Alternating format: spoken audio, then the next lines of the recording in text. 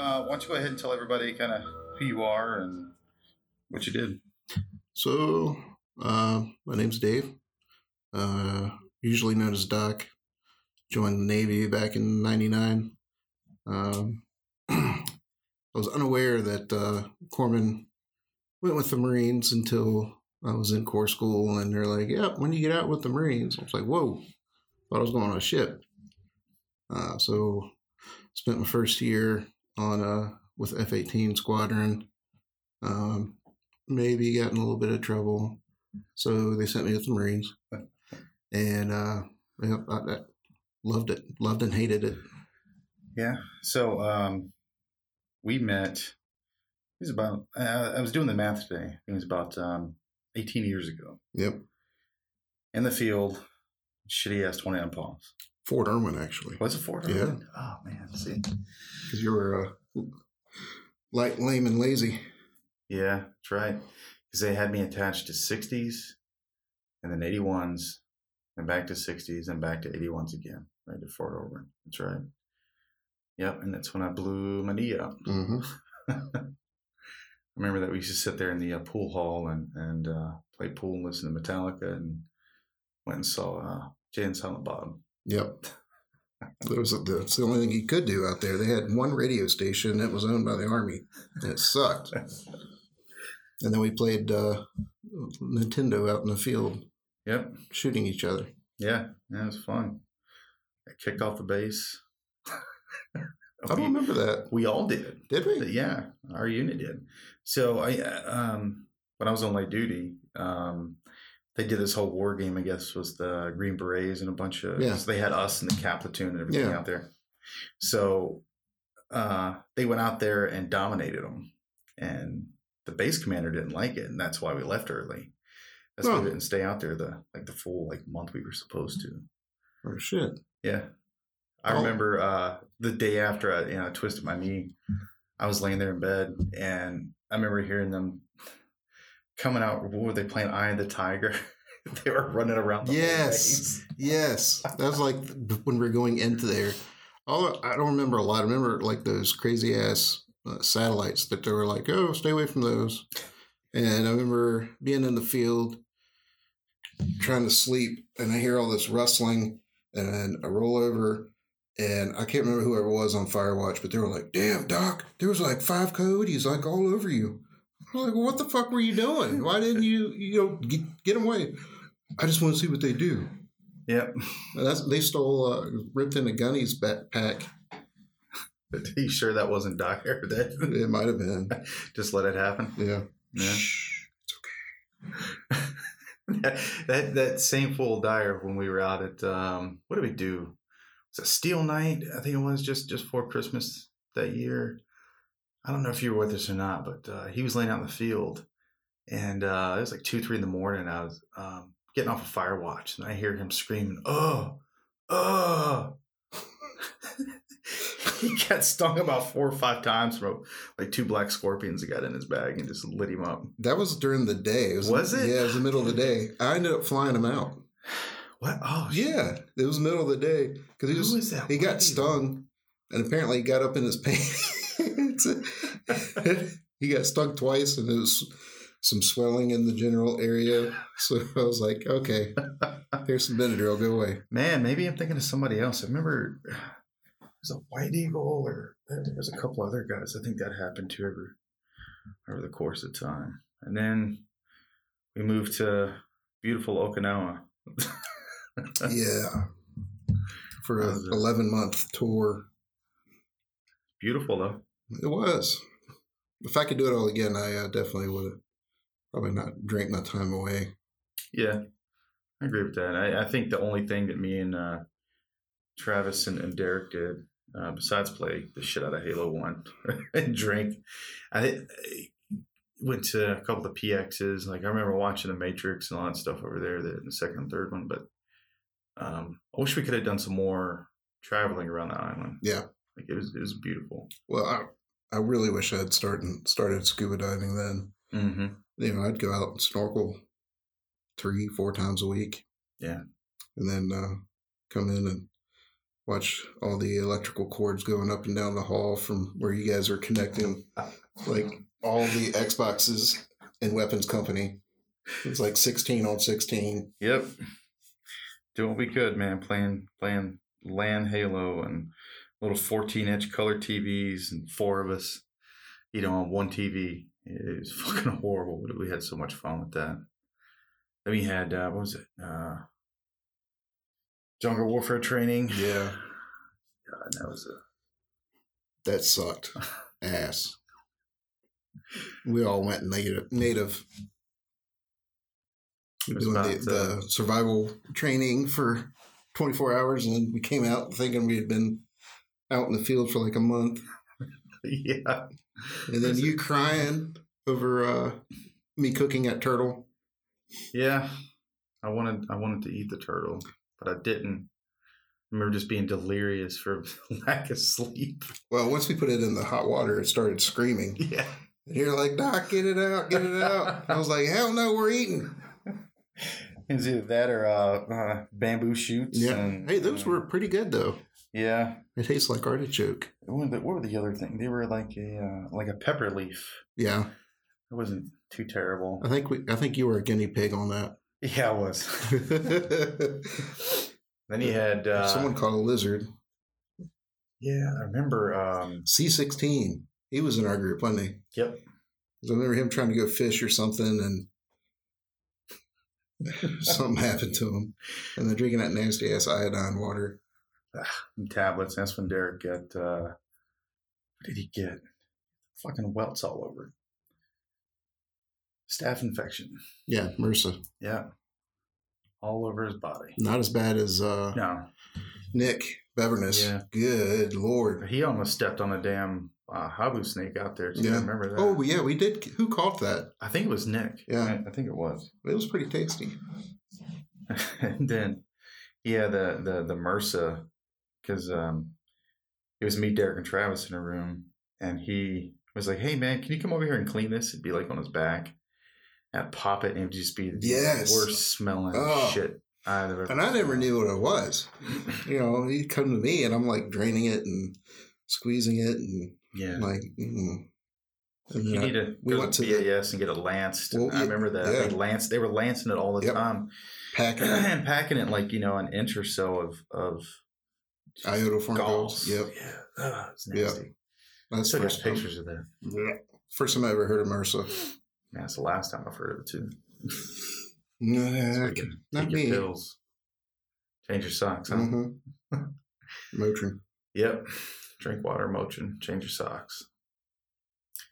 Then, right after that, we had I think it's when you split from us. You went to, your next unit right after that, right after we went to Iraq. Yep. So we got back, whenever, after we got extended, and I knew you guys were ramping up to get shipped out to Iraq, and I was like, so I did my best to hightail it so I could miss that, and got sent over to Little Creek in Virginia, and ended up getting married, the first one, and like 3 months after that, I got augmented to go out to Iraq. So I was with 1-8 out of Lejeune there, and I think it was like 2 months. I was in country, and I found out that you guys were in country as well. That was crazy. Whatever they did, or whatever I could do, it didn't work. Ended up there anyways. Yeah, I think everybody from the West Coast pretty much ended up out there. Yeah, because we were part of RCT-7. Yeah, but we were Lejeune. Yeah, I guess had a lot of amphibious and mechanized infantry coming out of there. There's a lot of units out of 29 that went out there. Obviously, desert units and then fighting and combat and just being a lone, mortarman. I was in FDC and then they didn't really. I don't want to say they didn't train us for line platoons because obviously they did. But not like... Yeah, every Marine's a rifleman. Yeah, right. It's not so much that. It was like, hey, we're going to make you a saw gunner. Yeah. Well, you had your saw before. Yeah. I mean, I was fine with all that, but I remember Gunny. I guess what I'm getting to is that Gunny, he was trying to make me the RO along with Wiggins and the gunner. Because Wiggins was the radio operator. Yes, he was our main RO. And he was trying to also make me the gunner on top of that. I just wasn't happening. I flipped my shit. Well, he just knows you like your technological stuff. Yeah. No, at least it wasn't Ford Observer. Yeah. Yeah. But, I think all in all, we did all right over there. We had a couple things that happened. I know me and you've talked through a lot of different things over the years. And I look back and sometimes I even think, what I went through was pretty horrific. And sometimes I think it wasn't as horrific. Yeah. A lot of guys were, they got it worse, the worst end of things than we did. And we got kind of lucky, crossing the border and heading up to Al Assad. And it's pretty much open country from up there. And you could see what was going on for the most part, but it had its bad places. Like there's this little town called Hit. We call it Heat. Yeah, we rolled through there in Rawa. Yeah. So we were pretty much in charge from Haditha Dam. Yeah, that's where we were. I remember. Yeah. Mm-hmm. So from Haditha pretty much all the way down to like the outskirts of Ramadi. Right up there. Haklania. Wasn't that the town? Yeah. And they had that, what was that by US 1? There was some like, some kind of fucking truck stop or some shit out there. Yeah. It was like that was like the last place that we went to, the end of our tour was that place. And I don't even know why we went there. Was it the ASP? I really don't remember why, because it was right by US 1, was right there, and it sat down the left-hand side of it as like a truck stop. You had, big 18-wheelers and stuff out there. And those little transport trucks that they had with chickens and shit in there all the time. And but creepy taxis getting pulled by donkeys. Yeah. Have the half cars. Yeah, some weird shit. Yeah, so when we first got there, we spent our first day in Al Assad, and one of our company's tents actually caught fire. So they burned their weapons up, everything, all their gear gone. That was day 2. I remember the first morning waking up and hearing the prayer. I'm like, what is going on? Mm-hmm. This is nuts, because there's loudspeakers all through the towns. I mean, I think Al Assad was like 2-3 miles away from Al Baghdadi right there. Yeah, and we used to always joke, like, "Oh, he's over here," and what is he saying? I liked hearing it though. It was weird, but kind of calming. But it just blew my mind. Yeah, the difference. It definitely was that out of water type of feel. Like this is definitely different and hot as shit. Fucking hot. We would. Hot. So, like after 3 days of acclimating, we got sent up to Haditha at the dam. I remember I'm there. I got my 2 sea bags. I got my pack, and I got my weapons and everything. And we roll up to the bottom of the dam, and they're like, "Hey, all right, Doc, your BAS is up at the top." Like, cool. You could drive me around? Nope. Are there elevators? Yeah. They don't work. 20 friggin' stories. 20 stories going up, climbing all that up there. Then we get in there and it's hot as hell. You're in this concrete box with everyone else. And we would be sleepwalking because it was so hot, repositioning the one little fan that we had. Mm-hmm. Like you'd wake up, move it to point at you and then fall asleep. And then the next guy would do it. And you'd get so pissed off, but you don't even realize you're moving it. You're just like, my body's like, you're going to die if you don't get some air. Yeah. Yeah. We came up there a couple of times. Brought snipers up there, and I think Fox Company, and a couple other guys we'd rotate in and out because you were QRF. That's what we did. Oh yeah. And I was attached to ours for a while. It wasn't bad. I remember when we got up there, Russian AZs were out there. And it's, try to be nice, say hi to them. Just stoic motherfuckers. Obviously, they didn't know English. They didn't know what was going on. They just knew. Well, I remember those buoys out there. Yeah. And nobody was allowed past those buoys. Yeah. You went past the buoys. Yeah, the Russians pat them up. Yeah. Didn't give a shit. Well, see, when we were there, I guess that got taken over by Azerbaijanis. Mm-hmm. And I remember the first time they were like, "Oh, they're Azerbaijani." I'm like, "That's not even a real fucking country. You're just making this up." Yeah. But they only knew 2 words, and one was the password, and the other one was the other word. I can't. I'm having a brain fart there. But if you didn't say it, you have to get lit up. And we had showers. I learned there's only certain times that you go into little showers because some of the Azerbaijani buddies really enjoyed their shower time together. Oh. Yeah, you walk in and you just whoop, turn around, butt face, walk out. I'll just use my baby wipes. Right. They were telling us stories like that. On the way to Iraq, through Kuwait and stuff. Like, oh, he's like, the Iraqis, they dig foxholes, and what do you think they do in the foxholes? And when we were over there, I saw it, I think, like once. Yeah. Some guys, and it wasn't even, we were literally on the way to Al-Assad, south of Baghdad somewhere. And just look out in the field, you see 2 of the Iraqi civil defense guys out there just coming out together, like pulling up their pants. Just completely pulling up their pants. Let me push your stool in, sir. Yeah.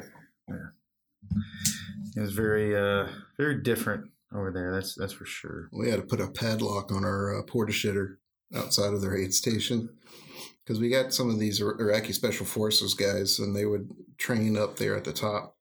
And man, you walk in and it's like they repainted the whole inside with shit because they just take their hand and wipe it and it's. Yeah. Yeah. Oh, it's horrible. Was it never shake the left hand? Mm-hmm. Yeah.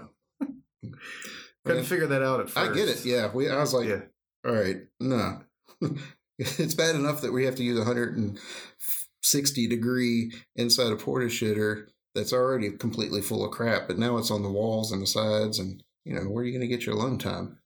Well, the same porta shitter where everybody else was exactly. Just passing around the same penthouse or the same Playboy. Yeah. And it was literally, you're walking past the next guy as you get out. I was like, here you go, buddy. Yep. You're up. See how fucking things just a rocking. A minute later, here you go, buddy. One of our other corpsmen, he had a portable DVD player. Oh god. Yeah, but he pimped that thing out. I'm sure he did. I don't remember the price, but sure he made some good money on it. Mm-hmm. Yeah, there wasn't, even with us, there wasn't a whole lot of stuff like that. Portable DVD players, I should say. Yeah. Now I remember about so when we first got there, we were living in these like massive GP tents out there. Yeah. These sandstorms were coming through. Soaked in kerosene. Yeah. Because that's smart. Yeah. I mean, it is what it is, I guess. But once we finally had, KBR came through and put in our metal huts out there. You had huts? Yeah. They were metal. They were like shipping containers almost. Yeah. Like a modular shipping container. With air conditioners. Yes. Screw you.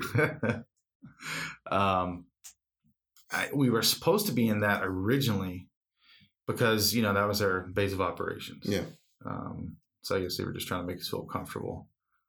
But it wasn't always so. The generators blew all the time, 1, 2 o'clock would roll around. You're trying to, rack out, catch a nap before your next patrol. Not happening. You'd wake up 130 degree heat, just cooking in them fucking things like a sardine cooking, man. It was horrible. But when it worked, obviously it was great. We had, lights and AC and, hard floor. Yeah, So. Yeah. Dude, when we got down to Camp Fallujah, we were there twice. So the first one we were staying in those like big old GP tents, and actually both times. The second time we stayed in it was some kind of Iraqi or Iranian training camp, as we call it ITC. But we would literally walk a freaking mile. You're sitting there and you're like, okay, all right, let's see, did they got to come and suck our shit up? Because if you didn't, they wouldn't work. So you had to know the schedule. You'd walk out there and it was heaven. I remember the showers that we had there. They were kind of the same thing. They were like a trailer, and they had AC and stuff on them, but those tend to work a lot less than it did in our huts. That was not the main concern. It was the same thing. I went out to like this giant shit tank outside, and they would come pump it every day, along with the porta johns. Yes, and but that didn't really come until near the end of deployment. It was pretty gnarly. They used to be on like a pretty good schedule, and then you wouldn't see the guys for weeks because the insurgents were threatening them and saying, we're going to kill your family if you continue to work there for them. That was the shitty part, man. I know there were some good people out there. Obviously, there's tons of people that wanted to see all of us burn and die and just get the fuck out, which I get. And trust me when I say that that was the same consensus on our end. We really didn't want to be there. No, we used to always joke around that it felt like it was the Vietnam of the desert. Agreed, 100%, all the time. Yep. And they went through, did their job, and then they kind of made us the retaining force, the opposing force of these people, just because they wanted to establish some government or whatever stability. Yeah, right. Which I mean, sure, I understand, but it felt really forced, obviously. Yeah. And being somebody from that place, even if this was here, you'd feel the same way. You'd feel compelled to chase them out or push them away, resist as much as you can, and that's what they did. But the shitty thing of it is that you would get a lot more people who were, like you're saying, not directly involved, got directly involved. Yeah, yeah. Well, I mean, it's very enticing. I mean, you're gonna, the American's gonna pay you good money, so yeah, it was cash money back then too. Yeah, I'm sure it still is. If you work with the Americans, you get money. If you work with the insurgents, you don't die. Yeah. And that's basically what they, brought it down to them. It's like, do you want to die or you want to make money? I'm like, I want to do both. Mm-hmm. And when we were in Fallujah, outside Camp Fallujah, I mean, they had so many Iraqis there working on the base, but working up right before we took over the city, they were like non-existent. Because, we had sent flyers and dropped them and saying, if you stay in the city, you're going to die. So GTFO. I remember that. Yeah. Yeah. That's crazy, because we had our own translators and stuff that were stuck with us every once in a while. Because they would still send us out on regular patrol missions and stuff, mounted, unmounted. And the unmounted, it was only a handful of those, but it was mostly mounted. And every once in a while, we'd have the translator attached to us, and the same thing. When big shit was going down, they disappeared. And so where we were at for QRF, we were still in our metal huts, but we had our own almost like Ghostbuster firehouse in a way. Nice. Because we had a place that was probably about 2 miles down the road on the side of the base. And it was actually pretty nice. It had like this big covered carport, and we had like... Was there a pole? Unfortunately not. It was only one story. It was, like I said, kind of, sort of. But it was pretty decent, We had this shitty TV in there. We had some power. We had bunks, like literally bunk beds. And we would just, rotate every like 6 to 8 hours. Like, yeah. I mean, we had And that was when we were on call, and there was two of us at all times. It was Shogun and Samurai. That was our call names back then. That came from Lieutenant's son. Well, yeah, that's not surprising. Yeah. Yeah. Lieutenant's son, wherever you are, we understand. Yeah. We love everybody. But yeah, we were Shogun and Samurai. And so we would, come in after, patrol, or if we were inserting snipers or picking up snipers, whatever we were doing, sometimes we just go punch out and just go do LPOPs, So it was more than just QRF most of the time. It was actively, going out and, being part of the main patrol and everything. Yeah. And I remember one night I was in the top rack in there. And it was about 2 a.m. and they started mortaring the shit out of us. And it ended up being rockets. Yeah, those are fun. Yeah, because we had the big flight line was behind us. Like they had the big C5 Air Knights out there dropping off M1 Abrams, supplies and all that shit all the time. And so whenever those guys would come in, you'd see rockets or mortars flying, within a couple of hours. Mm-hmm. Yeah. I remember being at the chow hall, sitting there eating, this is like 8 months into deployment. And you got, new guys or people that are passing through, and they're like freaking out, hiding up underneath, a table like this, a little picnic table. And we're just all sitting there eating our breakfast. Like, they ain't gonna fucking do you any good, man. Nope. It took me, so when you were at Fallujah, it was like clockwork every morning, like 5 a.m. They would mortar us. And the first couple of times I was like freaking out. Everybody's running around, I got a huge gash in my shin from hitting a tent stake. But after like a week, I just grab my flak jacket, lay it on me like a blanket, and go back to sleep. So if it gets me, it gets me. Yeah. I remember the same thing. Like the first time it happened within our first week of being in country, Gunny was freaking out. He was running around, underwear, flak jacket, helmet, and he's got that cod piece that goes to the front, like, just smacking them, protect your balls. Jens, get the fuck out, let's go. Coming through with his little head wobble. Yep. Speaking of flak jacket and underwear, so on top of Haditha Dam, I don't know how many people know about this, but it was the night before we convoyed out to Fallujah. Mm-hmm. I may or may not have had several little airplane bottles of alcohol shipped to me. And they're telling us, to expect 50% casualties. And I was like, oh my God. I was like, wow, you know what? This is the night to drink it all. Yeah. And apparently everyone else had the same thought, including our 2 docs. All of the corpsmen were sloshed. So we're up at the top of the dam, and one of the docs was like, we should go streaking around the LZ. What the fuck? And we're like, hell yeah. So we come out. I'm wearing nothing but my underwear, my boots, my boonie, and my rifle. So we go over to the LZ. Thank God I kept my boxers in my hand. Everyone else chucked their underwear over to the side, and we're running around the LZ just butt-ass naked with rifles and boots. Well, the battalion commander's convoy starts to roll up at the top of the dam. Our chief snatches up everybody's underwear and takes off. That's fucking yeah. So we're all trying to hide and not get seen before we go in there. And the second thing, it was probably like our second week into taking over Fallujah.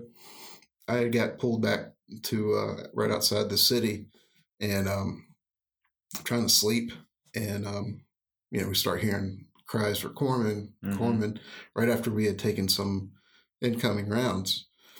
Well, it turned out to be it was ours. It was friendly artillery, and it hit a couple of guys from another battalion. So me and our chief, I was wearing nothing again but my boxers, my boots. I threw on my flak jacket, my med bag, and we just haul ass in the middle of the dark trying to find them. And I think they took like 6 to 8 casualties from that. Oh, shit. I don't remember that. Again, we were several units and everything. You were already gone. I think so.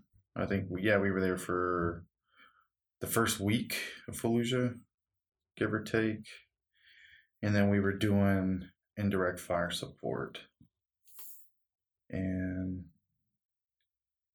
even with that, we were just set up in people's yards and their fields, and I got pictures of all the stuff. But I think we may have fired the whole time that we were in country, maybe 10 mortar rounds, maybe, and I'd say 70% of them were loom rounds.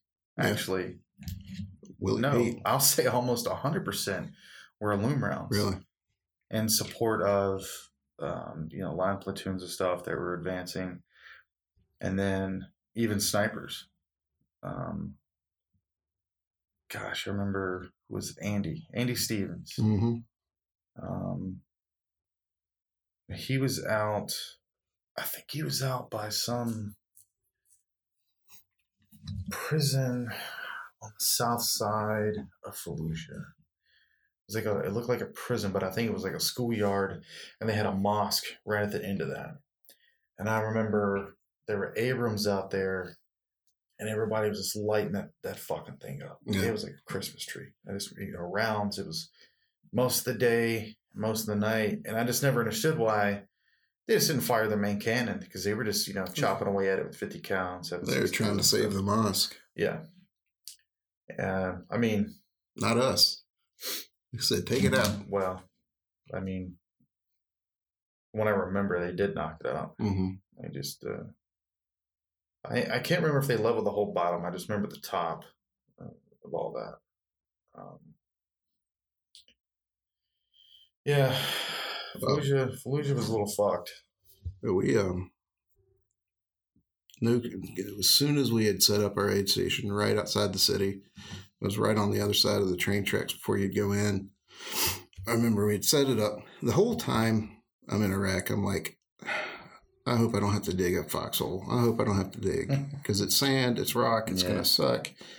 So we set up the aid station, and I hear this, but it was like slow-mo. I'm like, what is that sound?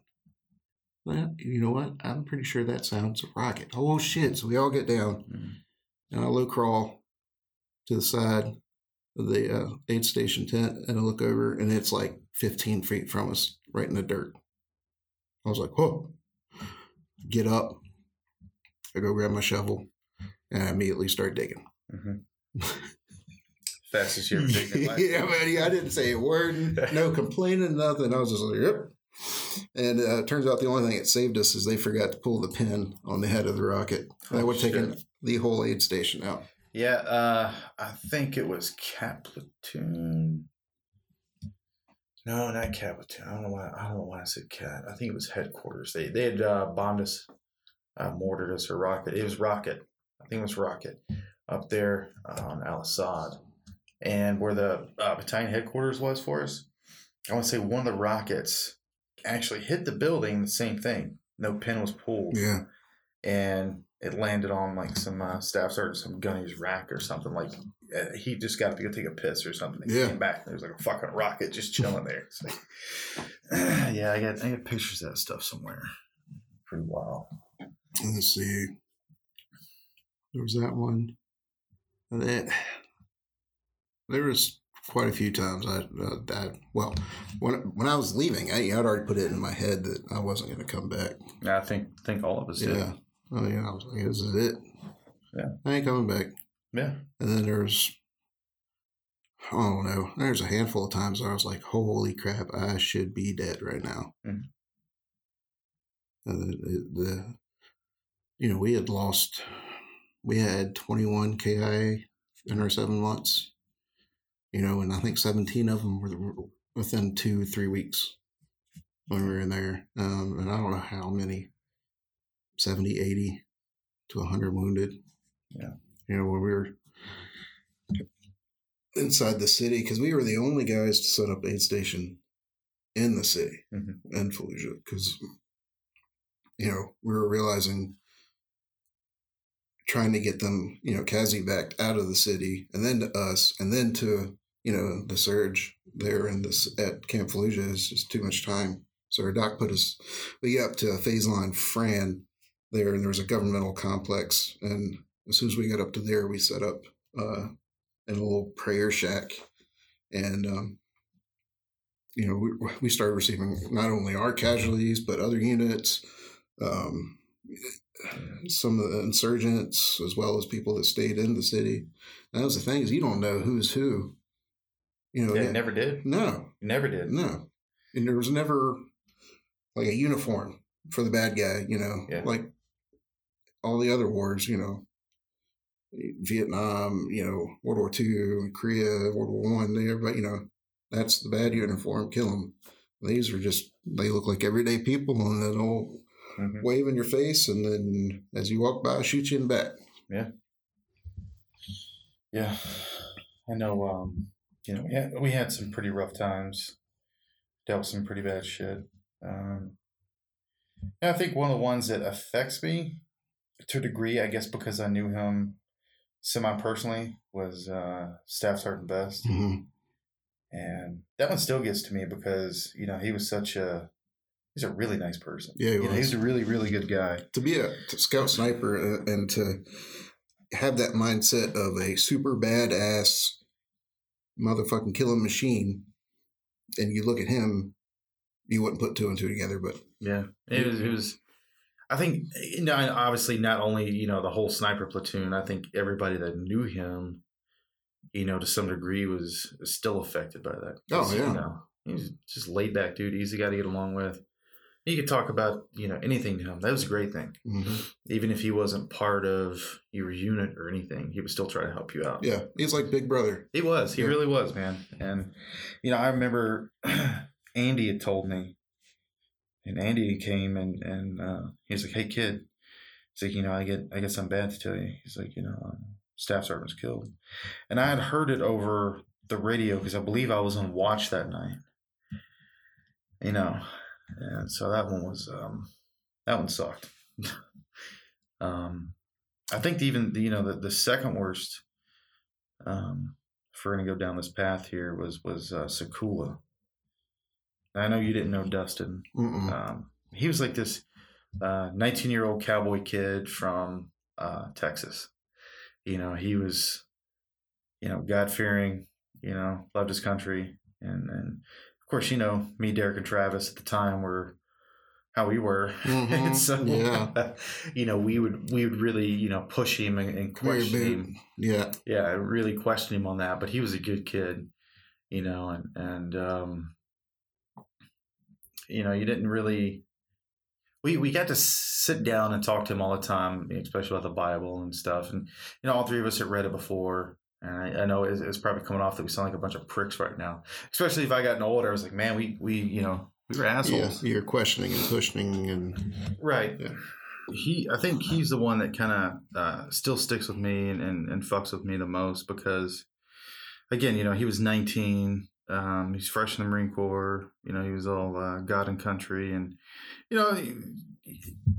I'd probably say good chunk of guys were, but a lot of us weren't. Being B1 at the time, and Travis and all them. So we always pushed him and questioned him on everything, but we did it not out of spite or out of hate, and not even to test his own conviction, just to hear him talk as passionate as he did about it. Mm-hmm. And it's one of those things where when he got killed, it's like, fuck, I wish I could have done more. Oh, yeah. But I know there wasn't anything I could have done. Yeah. Besides some kind of divine intervention. It wasn't happening, So have I ever told you the story? No. I don't think I have. No. So we got called out to, we were on patrol one night, and they had, good intel on a weapons cache. And it was April 1st on top of that. Yeah. And so we went out to this little town, if I remember right, that was just south of Heat called Cabeza. and it was like 5 or 6 miles or so from Heat. Like you kind of see the city, the lights and stuff from it. You know, I remember Chris. Chris was my driver, and I was a driver, and I was actually supposed to be in the lead Humvee machine gun. And one of the other junior Marines, what was his name? Maynard.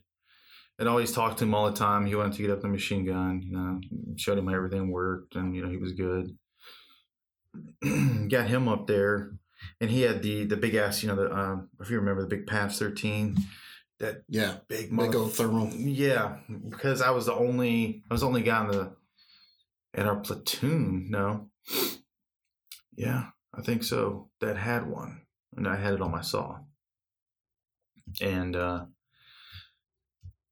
we were going out there, and I always tell Jesse, he was like, hey man, you know, if you're gonna be in here tonight, you need to keep your eyes open.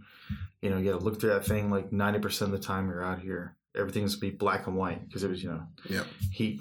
Black and white or white and black. Yeah, it was. Sometimes you know, invert it and you see other things. Sometimes you wouldn't. But you know, we came around this bend, so it came down. And I remember seeing these arches, and we had to make a left before the arches, and it was like a bunch of city buildings that were right there. And there was this big like concrete wall. They had like center block wall. It's probably like 10 feet high, right? And so we're on the outskirts of that, and we're driving down this dirt road, and the dirt road goes down and kind of cuts over to the right. And it just so happened that night we actually had no stars, no moon, cloud coverage. Yeah.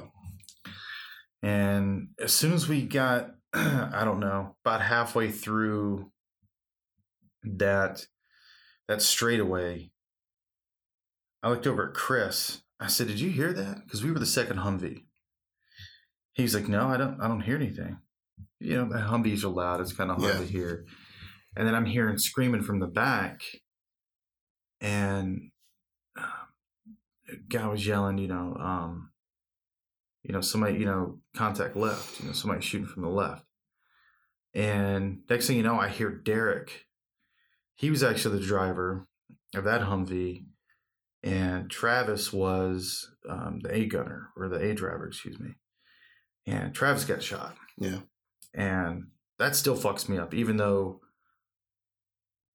you know, he's completely fine. You know, he's not dead. Yeah. You know, I guess it's because, you know, we were really, really close. Yeah, for years and years. Yeah. And then we still are, you know, and talk to him as, you know, as much as I can. Yeah, it's my favorite Canadian right there. But, you know, as soon as that happened and I heard that Travis was shot, I collectively lost my shit. I remember jumping out of the Humvee, and it was probably about a good 30 feet or so between my Humvee and their Humvee. And everybody's yelling, contact left, contact left. And as I was running, I was shooting. I was returning fire. I dumped, I think, a whole magazine. And by the time I got up to him, I reloaded. And I was on the front of the Humvee. I grabbed him out of the passenger seat and threw him up against the wheel well. Mm-hmm. I didn't know where the hell he was hit. Meanwhile, the guys are in the back because we didn't have the up-armored Humvees. There was no... Yeah. These were just, you know, the wagons. Yeah. They didn't have the green doors yet. No, we were still running with the really thin, flimsy ones. Yeah. And I think after that, they actually got us the ones that... not the up-armored Humvees, of course, but they got us... Stop a 7.62. Yeah, they had the armor that attached to the top of the door frame that was like a hook. Yep. A hook into the window. Yep. But they were a fucking joke, too. Yeah. Especially on the flimsy doors. Yep. Because there were many times when me and Merlo were driving, fucking doors just laying out in the middle of the road. Yep. Oh, there goes that. Like that happened. Yep. But... as I got up there, you know, Travis is, I don't say he's screaming, but, you know, he's definitely in discomfort and pain. And I just remember looking at him like, all right, buddy, where you hit? Where you hit? He's like, it was my arm. It's like, what the fuck? Like, how did you get hit in the arm? Like, you're in the passenger seat. Like, in my head, it did not make any sense. Yeah. So as all this is going on, dude, this is probably 2 minutes, 3 minutes. I mean, it obviously felt like an hour. Oh, yeah. Yeah. As you're, shooting, being shot at, return of fire, everything speeds up but slows down all at the same time. And Cordova was Dustin's really good friend, and he was right beside him. And it still chokes me up, man. The kid,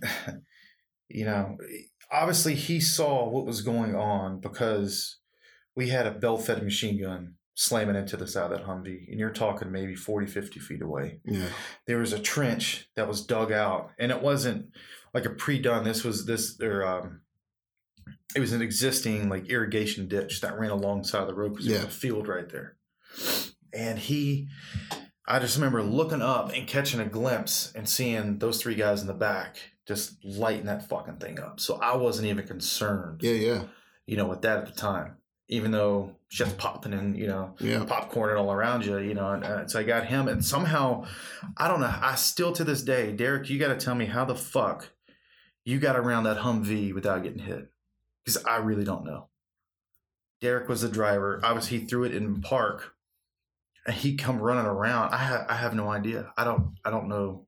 It's still even in my head. There's no rhyme or reason. Right. Yeah. And we're taught the whole time never stop in a kill zone. Yeah. Because that's exactly what we were in. But for some reason we did. And I don't put that blame on anybody. It was just part of the situation. Yeah. And I remember just looking at Travis. He's like, "Yeah, I'm hitting my arm." And Derek was right there, beside me within, 5-10 seconds of me being there. And I was yelling, I was like, "Fuck, who's got a knife? Who's got a knife?" Because I was so scrambled because this is a really good friend of mine. My friend's hurt. So I'm not even thinking clearly. Yeah. Meanwhile, I had my K-bar sitting right here in my flak jacket. Yep. And Travis is like, "You got one on your fucking shoulder, dude. It's right there in your chest. Like, what are you doing?" I was like, "Oh shit." So I took it off, cut his sleeve, fingered him. Ain't the first time. No, it probably won't be the last. And I can't remember if Derek grabbed the quick clot out of my med bag, those little hip med bags that we had, or out of his, and dumped that shit on him, wrapped him up. And then we were like, "You good?" He's like, "Yeah." And the whole time, they're still returning fire. Yeah. All this is going on. I'm trying to think. And the 4th vehicle was Deitch. And our corpsman at the time, Leomo. I want to say it was Leomo. I don't know. I'm probably completely wrong because it's just a lot of that stuff is so distorted. Yeah. I guess you just try to bury it. Yep. But I remember Deitch being out there, and I can't remember if they saw. I know they saw what was going on, but I don't know if it registered with them, and they started opening fire as well. And then, we get Travis up, and he's kind of laying across the hood with his arm up, sitting on the Humvee, and he took his good hand, and he was still trying to return fire. But he was, obviously in shock and everything else at the time. He's, excuse me, he was bleeding out. And come to find out, that bullet traveled from the upper part of his elbow, the back of his bicep, all the way up behind his shoulder blade, near his spine, just missing nerves, but it's around nerves. Yeah. So he got lucky. And then, as all that's going on, I think me and Derek were talking. I was talking to Travis, just making sure he was fine. And then I looked up and I saw him go down. I saw Dustin just hit, just boom, like a sack of potatoes. Yeah. And that still haunts me to this day. He was just a kid. We all were. We were young. But at the time, we were the senior guys at, 21, 22 years old. Yep. And, I don't know. I guess for somebody that you knew and that you actually talked with, it was pretty hard. And it's still pretty hard to deal with. Well, I mean, that's kind of some of the things I have difficulty with is, I was an augmentee to the battalion, so most of these guys have already known each other for years more, and I was only with them, maybe 5-6 months before we shipped out. And, there was the ones that hit me the most were mostly our snipers, because I went out and did a few shoots with them as safety corpsmen, and those are the ones that hurt me the most. But before Iraq, I'd never seen dead body, never. Yeah. And I remember the first day of the battle, I was still outside of the city at that point, and we started receiving casualties, and we had this, I believe he was a recon Marine. He was our first KIA, and they brought him back to us, and I was trying to hold it together. I was like, holy crap, and I got, this E2, the HAHN, and, he's kind of starting to lose it himself, and he's like, I've never seen a dead body. I'm like, what, buddy? Neither have I. And the only thing that really fucked with me was realizing that he was dead, he was gone, and I kept looking at his watch, and his watch kept on ticking. Yeah. And it was. He didn't. But he didn't. That messed with me real bad. And then besides him, I say one of our snipers, Nick Zukowski, he got hit with by a counter sniper, and we took him in to the government complex there in our little shack, and all the other corpsmen got sent out. It was just me and our doc, and I knew there was nothing. He had brain matter showing, but he was still, his eyes looked cognizant, like he knew what was going on, and we tried everything we could, and I just wished, I had wished that there was just an off switch, so he wouldn't have to suffer, and that one to this day is probably the worst one, and we had, it was just day after day after day of getting people like that, and getting burned up, and we would say, they'd be coming in on Amtrak and be like, we got 2, and they'd drop it down. They're like, yeah, we got 2 priorities, but then we got 10 others that are caught shrapnel. So you're outside. I'm about to be outside taking care of all 10 of them, get them patched up, sent out, and then come back inside to deal with the other ones. And we didn't sleep, I think, for the first 72 hours. It sucked. Yeah, you're talking about the his name was Zukowski. Mm-hmm. Yeah. So Dustin was kind of the same way. When he got hit, and these are 7.62, most likely from RPK, PKM. Yeah. He took that like a champ. He took it right above his left eye. Yeah. Crowned inside of his helmet, went all the way around. Came out the other. Came out his temple. Jeez. And the only thing is quick. He wasn't dead yet. No. I'm sorry. That's the worst thing, is that he was still alive for 15, 20 minutes. Yeah. And I remember Cordova had caught him, and they were in the back of the Humvee, and he was just trying to talk to his friend, and man, it just really fucked me up, because he couldn't talk. He did talk. Yeah, that was a crazy thing. He, like I said, that's what I mean. Like, he took it like a champ, because the dude had brain matter. He was leaking. He was bleeding severely everywhere. He hit his temple, major artery. Yeah, that shit was squirting out. So I'm assuming that when he got hit, the other guys broke off. Again, because we had nothing to see these guys with. It was fucking pitch black. Yeah. MVGs were shit. PAV 13 was shit. Everything was shit. It was Flash. Yeah, and it was even the Flash. From where I was at, it looked further out than it actually was. Because when everything was finally done, we went out there. Anyway, I'll get to that in a second. He was on the back of the Humvee, just bleeding out everywhere. And luckily, there was a Black Hawk. There was an Army Black Hawk that was flying back to Al Assad from Baghdad. Sam, if I remember right, I think Deitch called in the Kazivac. Yeah. It seems like 30 seconds, may have been more like 2 to 3 minutes. But I heard it on the radio just saying, I'm on the way. Yeah. And I was like, all right, what the fuck? Where's this dude at? Next thing you know, here comes this completely blacked out, slammed right down back behind that 10-foot center block wall, power lines, in the back of a Humvee. He slammed that fucking thing down right down the road. Travis goes running. Obviously, Derek was helping him out. Yeah.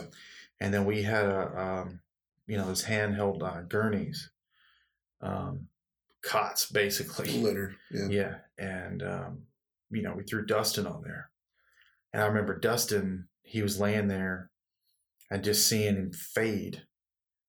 And he was like, "Oh, don't worry." He even threw his hand up to everybody. Damn. And said, "Hey, don't worry. I'll be back. It's all right." And that was it. He got on the helicopter. And that was that. That was that. I believe he died en route. Probably. Travis. Travis would be the one to ask about that because he, Yeah. Yeah. If he's ready. Yeah. It sucks. It does, man. It's a horrible thing. Whether you, if you know the person that will or not, it still hits you. And if you happen to know that person, it's more personable. It fucks you up even more. Yeah. Well, that was the big question from not only my employer, but my family when I started my job as a paramedic and a firefighter. How are you going to be able to take all this? And there's maybe one or two, calls that I've had that messed me up, but nothing like Iraq. I don't know. It kind of it's different. It's different. Been there, done that. Got the DD 214 for it.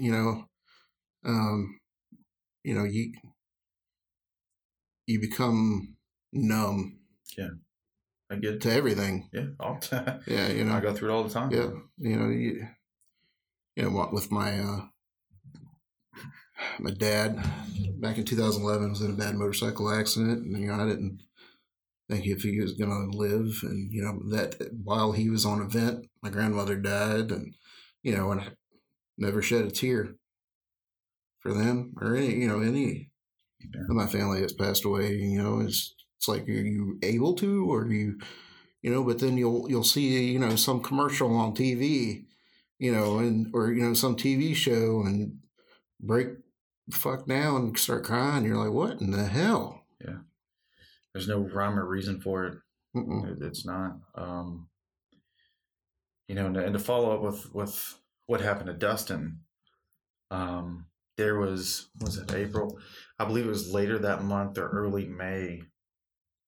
There was an Army convoy that was coming from Ramadi Fallujah area. It was coming to bring, diesel and everything up to us in Al Assad. And they got ambushed. I believe it was about 10 tankers, IEDs, RPGs. Damn. And we got called out to that. And that shit sticks with you. Big, bloody, nasty, stinky mess. Yeah, seeing, somebody who somehow stayed in the vehicle, or maybe they didn't have a choice. There was no way for him to get out. Just a complete charred in time body. Yep. Just frozen. It's like they were just frozen in a block of ice, but charred. Yep. And they may have been hit before. Exactly. I have no clue. Yeah, They had us out there on part of the watch / cleanup crew on that. Yeah, that sucks. And then on the way back, we had been up, 24, 26 hours at that point, I believe, because we had already went out for a daytime patrol out in heat. I think we had Echo Company or somebody with us, and they were catching contact, and we were across the Euphrates, posted up in a palm grove like most of the day, like going house to house and all this shit. And then, we get back, finally get something to eat, and then all that just went to shit. So we're trying to take, rotating, firewatch shifts at night. Really didn't work too well. Everybody was way too on edge. Because it was kind of the same thing from, it was a like 6 to 8 foot center block wall. And you could see where they dropped the RPGs, where the machine gun rounds were all through there, the IED holes, everything. So it was planned. Oh, yeah. And, that's almost just as bad because they were just fish in a barrel. Yep. I never remember seeing, I saw them before, those 18-wheelers with mounted 50 cals and stuff on the top. None of these that I recall. Yeah, they're probably I think it was just National Guard. transport. Yeah. And, everybody got killed. And so it was early dawn the next morning. It must have been, 8, 9 in the morning when we finally were like done. Engineers came out. They had wreckers out there grabbing everything. And so we went ahead, and as we're leaving, of course, you always watch the fucking bridges. Oh, yeah. So you split the bridge in the middle like you always do. And we always, one Humvee, then the next one. But you were punching it as quick as you can get that heavy bitch to go. It's kind of like when you're a kid and you turn out the lights and go up the stairs. Yeah, you're trying to quick as you can. And he, I think John was the driver again. And I was the passenger. And we had Army EOD with us as the third vehicle. Just in case, there was more IEDs and blah, blah, blah. Nope. Come across that bridge. And every time you want to cross a bridge, and even to this day, I still don't, really trust bridges. Yeah. It was like slow motion. I was looking in the mirror, the same spot we just went past, and 2 155s just went off. Damn it. And it was like this plume, and it was in slow motion. And I remember smacking him. I was like, fucking stop. So we, split off on the side of the road, and we were right at a pretty thick part of the Euphrates. And I remember just palm groves and these long reeves and stuff. And there were houses right there. And then, we all kind of punched out all the way to the river, trying to find out whoever did it. And of course, nobody's around. Yeah. No insurgents here. And right to the opposite side of the river was a plateau. And we never made our way up to the plateau. But I still to this day think that they were on the plateau. Watching down. Phoned it down. Yeah. And, they were just using the house as, the distraction. And it was, I want to say it was an Army Master Sergeant and a specialist. I may have completely butchered that as well. But your story as you see it? Well, I didn't know them. Yeah. I didn't. Yeah. I just remember, I was hearing from the other guys, but I remember he was a tall motherfucker too, dude. He was like 6'3", 6'4".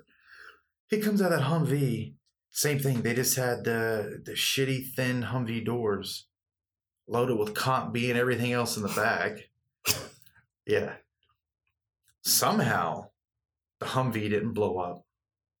Somehow they both survived. Yeah. The driver, it actually broke both of his legs. I'll take that. Yeah. They slammed into the other end of the bridge, snapped his legs, obviously from the concussion.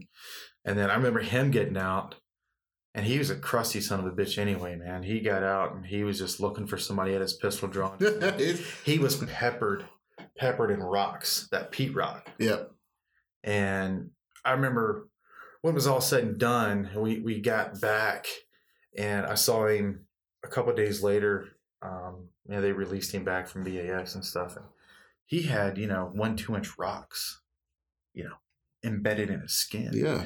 And where they went through and cut it out. I was like, holy fuck, man, you're a better man than I am, because adrenaline, man. Yeah, it's a hell of a thing, dude. It's a hell of a thing.